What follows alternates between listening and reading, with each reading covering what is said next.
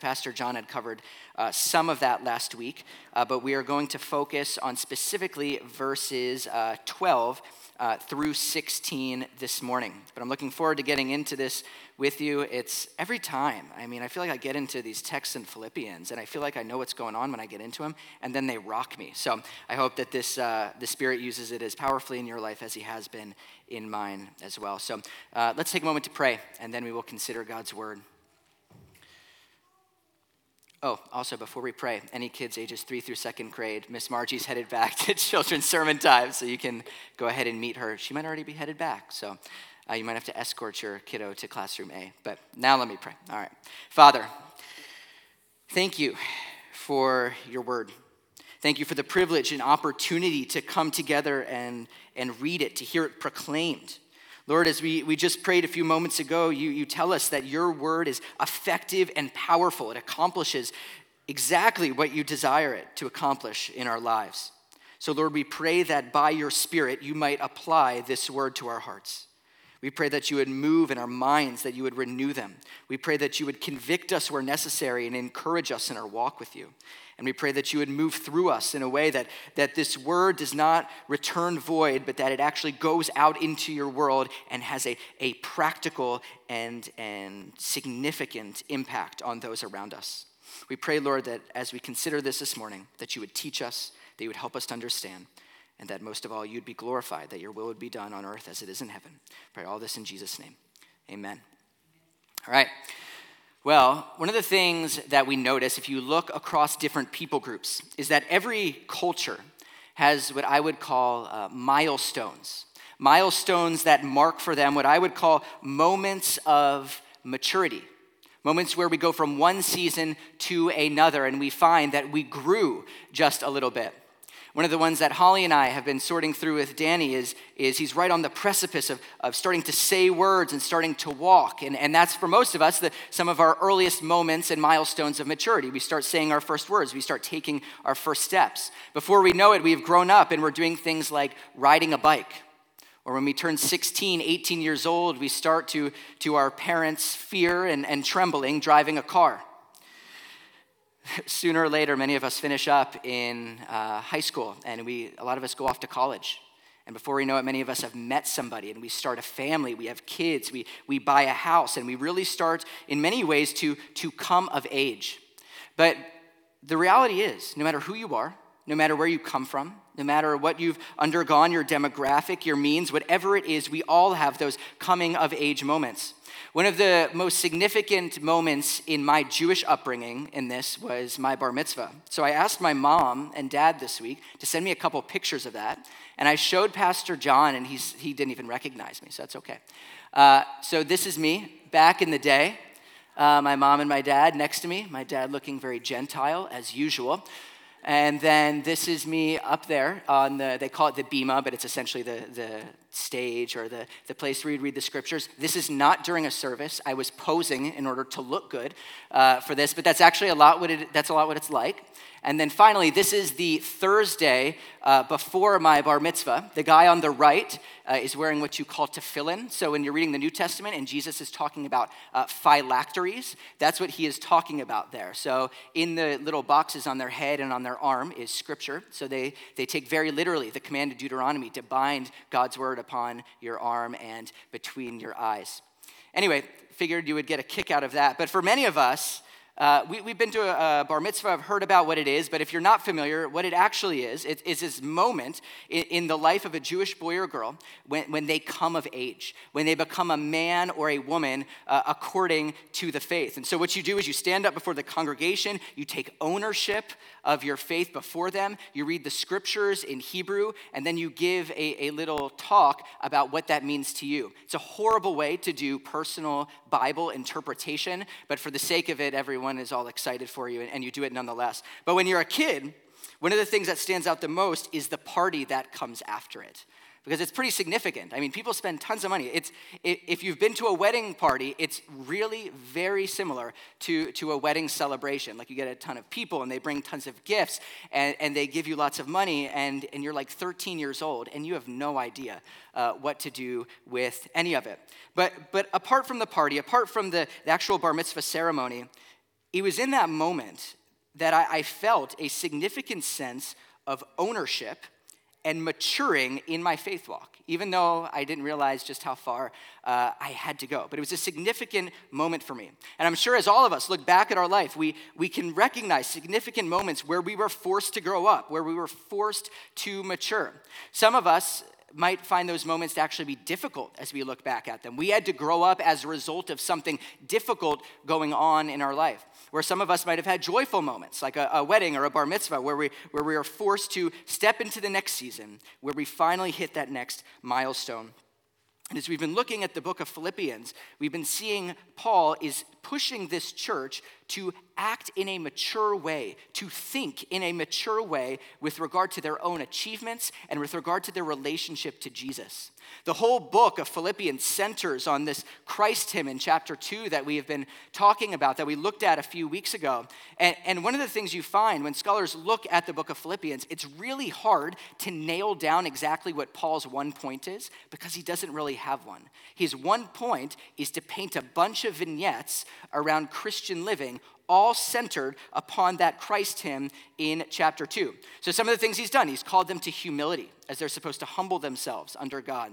He's called them to unity, as they're supposed to work together to serve God well. But most recently in chapter 3, what Pastor John had covered last week, is he's looking at these false teachers, and he's recognizing that they have a very immature view of what it means to relate to God and to achieve spiritually for him.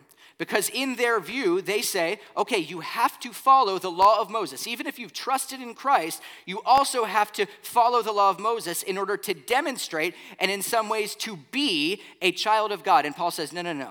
That's not how that works. You guys have it screwed up. So he goes in this tangent. He calls them dogs. He calls them mutilators of the flesh. He's really polite to them. And he goes on and he names out what we call his spiritual pedigree, his spiritual resume. And he explains all of his own spiritual achievements, all of his own spiritual growth. And he highlights that. And he goes on to say that compared to Christ, all of those things that I have, they're nothing. If I lose Christ and gain all of those things, I've in fact wasted my life. And he goes on to say that his goal is to know Christ then intimately instead of demonstrating his walk with Christ through those things. Okay, so he's like, I want to know Christ intimately. I'm willing to suffer for him. I'm willing to die for him. But at the end of the day, I want to experience the power of his resurrection. I want to experience the great power that he has from his right hand, that I might know him intimately. And so he's talking in chapter 3 about the immaturity of these false teachers' views when it comes to their spiritual achievement. And as we transition to our text today, where we're going to look at, he makes this shift from saying, okay, if that's not how we're supposed to do it, how then are we called to think maturely? Look with me at verse 15 real quick. He says, all of us then who are mature should take such a view of things. The question is, okay, what view is he talking about? What are we supposed to take a view of, and how are we supposed to do it? So the question we're going to pose today as we sort through this is this question right here. Whoops, maybe it's not here. I'll just ask the question. How does a mature Jesus follower think well about spiritual achievement? Let me say that again. He's going to shift us away from an immature view, okay, of spiritual achievement to a mature one. So if we are a mature Christ follower, how should we think about our spiritual achievement? And he addresses this as he answers this for us from two angles, okay? He's going to tell us exactly what we should not do, and then he's going to tell us exactly what we must do if we are going to be mature in Christ. And so let's look at what we must never do, okay? Well, let's see. There we go. We must always remember that we have not arrived, okay? We must never get to the place where we are content or where we think we have made it. Look with me at verses 12 and then the beginning of 13. Okay, he says, not that I've already obtained all this or have already arrived at my goal, but I press on. And then in verse 13, he says, brothers and sisters, I do not consider myself yet to have taken hold of it. So Paul starts out by saying we can never feel like we've arrived. We must never come to the place where we think this is the end of my rope, this is all that God has for me. Because he is under no misconception here. He understands very clearly that he has not arrived, that his current state of affairs say that with everything that he has done, with everything he has given up, he is still yet to see Christ face to face. He is still yet to be in this new creation with him. He still struggles with his own sin. Life is still not easy for him. There's a reality in which he's writing this from prison. He understands that this is no easy walk here. He hasn't experienced all that God has for him, and so he is unwilling to settle for less. As we think about that this morning, I want to ask us this question. I want us to ponder this. Can we say the same thing? Can we say the same thing? Okay, have we been fooled into settling for less than God has for us? Have we believed this cultural lie that says that if we have accomplished something or if we have done something now in this life that we have finally reached all God has for us? Friends, that's a lie. It's a lie straight from the pit. Maybe you've bought into the idea that accomplishments, that this arrival, that having made it can be happened apart from full restoration to God. Maybe you say something to yourself along the lines of, if I've mastered this skill, or if I've mastered this craft, then I will finally have arrived.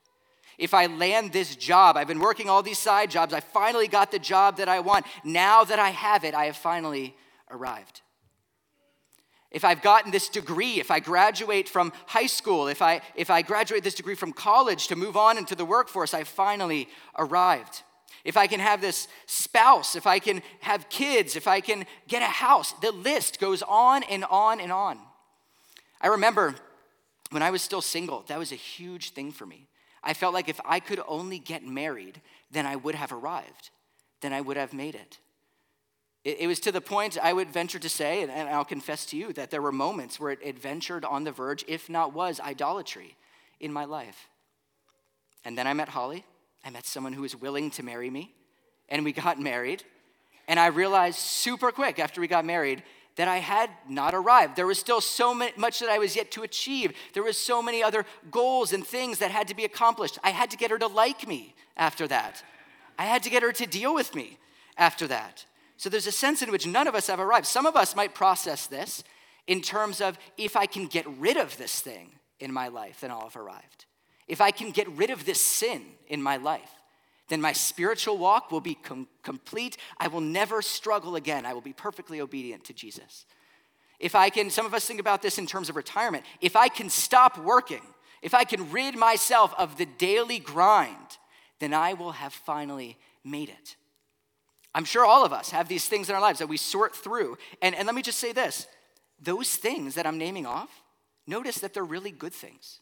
None of these things are bad. Getting a degree, mastering a craft, landing a job, ridding our lives of sin. But here's the thing. If we believe that these things mean that we have finally arrived, then we have sold ourselves short of what God has for us. And at the end of the day, even if we manage to achieve these things, it doesn't matter, because all we will have done is revealed that we have an idol and that we're worshiping some other God in the first place. But I want you to notice that that's not how Paul talks about spiritual achievement. That's not what he talks about when it comes to achieving in his life or the fact that he has arrived. He has a different conception.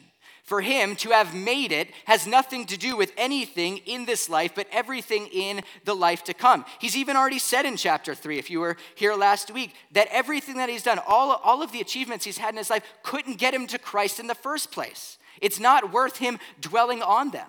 So for him, arriving is not what he achieves, but it is who he gains. And until he has fully gained Christ and he is standing before him in glory and hears Jesus says, "Well done, good and faithful servant," there is still more to be done. So it is not about what he accomplishes. It's not about what he could ever do, because he realizes he is incapable of gaining God's presence on his own. He must fully depend upon Jesus. And if we think about our spiritual achievement in this way, recognizing that, okay, no matter how many good works I do, I will never arrive, that will change the way that we sort through so many things in our life. The first thing it'll do, it'll humble us, right? It humbles us before God, because if there's nothing we could do to earn God's presence, then what are we doing apart from trusting in Christ alone?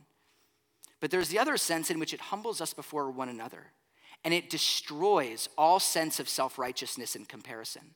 Because that person that you're looking at that has something that you want or is a little bit further along than you, or that person that you're looking down at and you're saying, well, one day you'll be up where I'm at, it all goes out the window because we realize if none of us have arrived, then every one of us is in process. And we are forced to humble ourselves before a holy God, knowing that we are all on this journey together. But it does something else. Secondly, is it motivates us. Because if none of us have arrived, then there is still more work to be done. And that is where Paul leads us in his next point. He says that, okay, we must never believe we've arrived, but here's what we must do. We must engage in a lifelong pursuit of achieving for Christ. We must engage in a lifelong pursuit of achieving for Christ. Look at 13 and 14 with me. Brothers and sisters, I do not consider myself yet to have taken hold of it, but one thing I do, forgetting what is behind and straining toward what is ahead. I press on toward the goal to win the prize for which God has called me heavenward in Christ Jesus. So what Paul is doing is he's utilizing athletic imagery here for us. He does this in other letters as well. One example is 1 Corinthians chapter 9. This is what he says. He says, do you not know that in a race all the runners run, but only one gets the prize?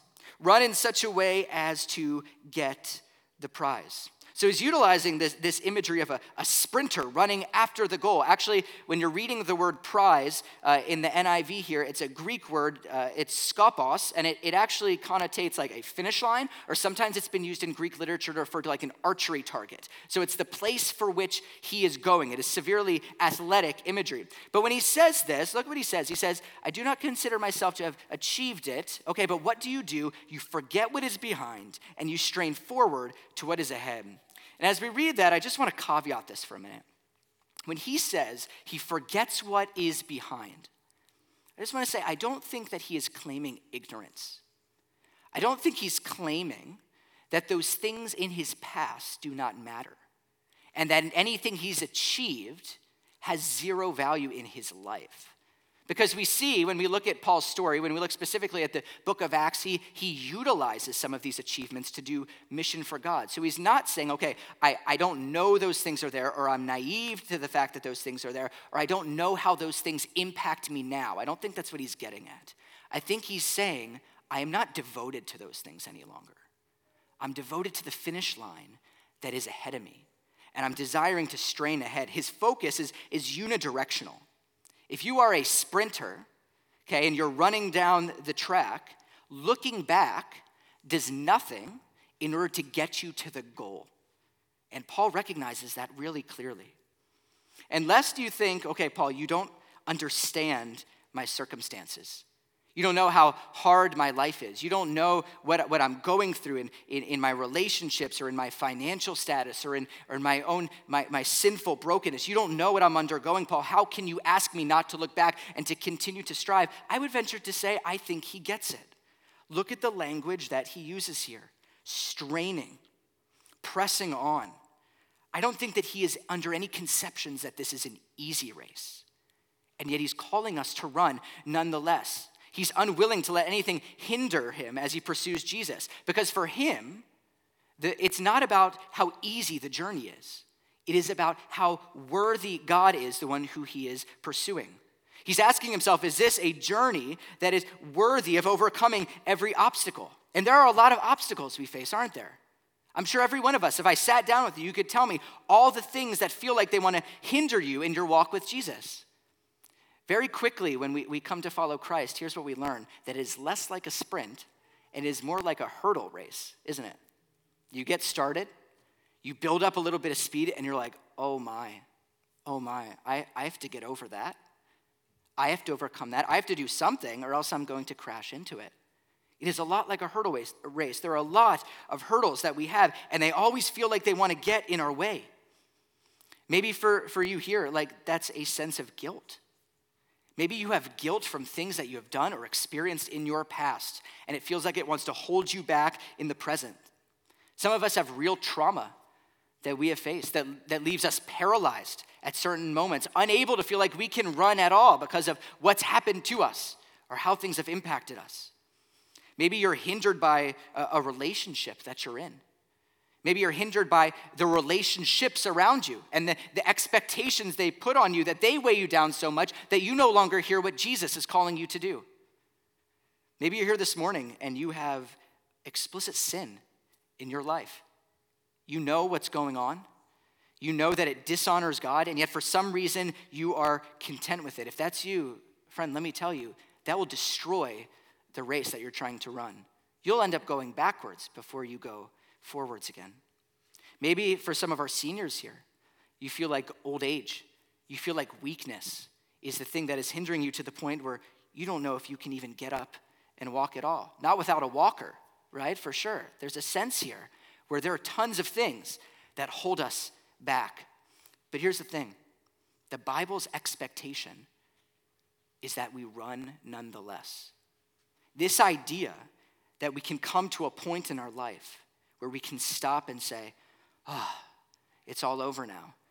Guys, that's a 21st century Western American lie that is severely in contradiction to the scriptures. The Bible says that we can never stop running. In fact, when we look at the new creation, even in Revelation, the assumption is that we're still working to serve God. It just looks different then. Okay? Although our achievements, they don't earn us a right standing with God, they still have value. Let me tell you that. Okay? So don't hear this fact that, okay, our spiritual achievements can't save me so that they don't have any value to my life. Because although they are not salvific to you, although they might not be able to save you, they may have eternal value to somebody else. Because the world is watching, guys. The world sees what we do. The world sees us striving. And as they see us striving, people ask questions. People want to know, why are you acting in this way? How come you're doing this? And before you know it, someone else has placed their faith in Christ because you continued to run the race. So friends, we can never stop running. We're not even given permission in the scripture to power walk, okay? This is a sprint. This is legitimate. So if our good works, if our spiritual achievements cannot save us, what does the scripture say that they do? They fit into a new category. They become an expression of worship. Paul, all over the New Testament letters, talks about the works that he is doing as a sacrifice to the living God. So here's my question for you this morning. What does it look like for you to strive for Christ today? What does it look like? All of us can do it. It's not a matter of if we can do it, it's how do we do it? Because it will look different depending on who you are, depending on your financial means, depending on your maturity and your Christian walk, depending on the relationships that you have around you. It's going to look different for every single one of us, but there's some ways that you can discern it. Consider what doors God has opened to you. Consider the relationships that he has already placed in your life. Consider what godly counsel around you is saying to you. How are you gifted, and how might you uniquely use that gift to contribute to kingdom work? But we all must strive, and we all must run this race that even though it doesn't save us, it has value. It is important, and we are commanded to do it. But there's something, apart from all of that, far more important. Let me review for us what Paul has said first. He said, if we are going to think maturely about our spiritual achievement, we must never believe we've arrived, and yet on the other hand, alongside this, we must continue to run this race and achieve for Christ. But look with me at verses 12 and 14. This is where it lands this morning. He says, I haven't already obtained this. Okay, so he hasn't arrived, or I've already arrived at my goal, but I press on. I still continue to achieve. Look what he says, to take hold of that for which Christ Jesus took hold of me. Look what he says in verse 13. He says he doesn't consider he's made it his own, but here's what he does do. Forgetting what is behind and straining toward what is ahead, I press on toward the goal to win the prize for which God has called me heavenward in Christ Jesus. So you see what Paul has done. He has told us the very reason for our striving in the first place, the fuel that pushes us along. He has saturated all of the fact that he has not arrived, and yet he must continue to strive with Jesus himself. He has identified that Jesus' work on the cross is the fuel that pushes us along, that even starts us on the race in the first place. and that face-to-face meeting in eternity where we see Jesus. As it says in 1 John, we will see him as he is. When we see him, that is why we strive. That is what we look forward to. If we're going to kind of summarize this, we could put it like this. Christ's work is our motivation to strive, and his presence is our hope. We must be thoroughly insulated with Jesus if we are going to think rightly about this idea of our good works and spiritual achievement. If we're going to use a bowling analogy, Jesus is kind of like the bumpers here. That as we do our work, as we seek to strive and follow God in obedience, Jesus is the one that makes sure that we do not go off the rails. He protects us from misunderstanding what it means to achieve in every area of our life. Because when we see him on the cross, we recognize he's doing something for us that we could never have done for ourselves. So we are immediately humbled and we recognize, okay, I'm not trying to earn it. That's for sure, because I could never do that, nor would I want to ever do that. But when we see where he's taking us by his Spirit, when we see the new creation, as it talks about in the scriptures, where no one will ever cry a tear of sorrow again, where no one will ever die again, where our bodies will no longer decay and waste away, where we will no longer be plagued by sin, but here's the thing that's most of all, where God will dwell with us. That relationship that we seek to exercise and grow every day will meet its perfection as we are glorified. When we see that, we realize that is something beautiful and worthy of my entire life. That is something worthy of running for even now as I wait for that day. Guys, a deep love for Jesus cultivates an appropriate relationship to spiritual achievement. Jesus is the one who keeps us in line. So here's my encouragement to you today, to look to Jesus as always. But ask yourself where you're at on this. Ask where you're at in your walk with your own spiritual achievement, with your own desire to strive after Jesus. Here's a couple questions you can ask. Have I been running for the wrong reason? Have I been running after Christ in order to demonstrate my own self-worth?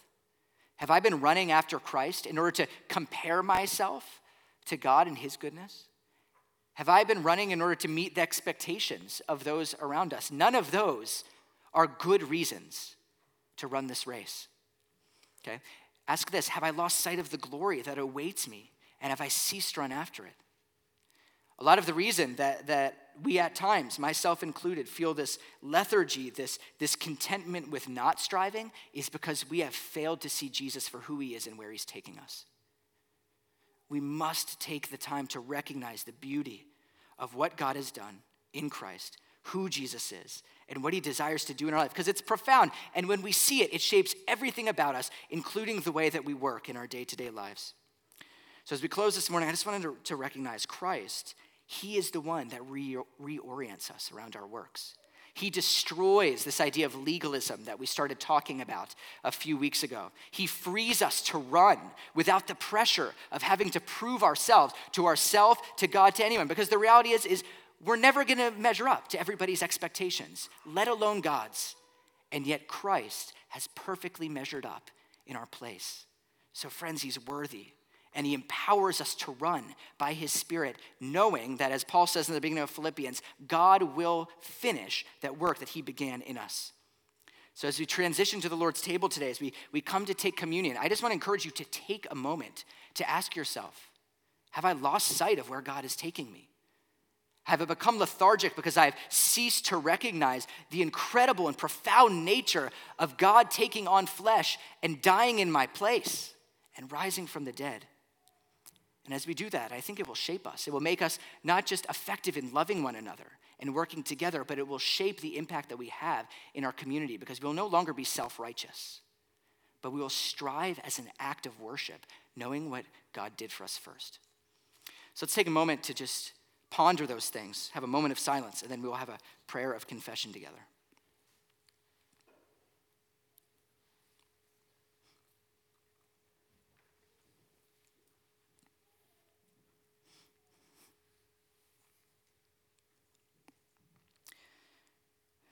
Merciful God, we confess that we've sinned against you in thought and in word and in deed, by the things that we've done and by the things that we have left undone. We confess that we have not loved you with our whole heart, our mind, and our strength, and we have not loved our neighbors as ourselves. Lord, some of us here have lost sight of the beauty of what you have done for us on the cross. Some of us have sought to measure up and to reach that point of arrival and achievement on our own.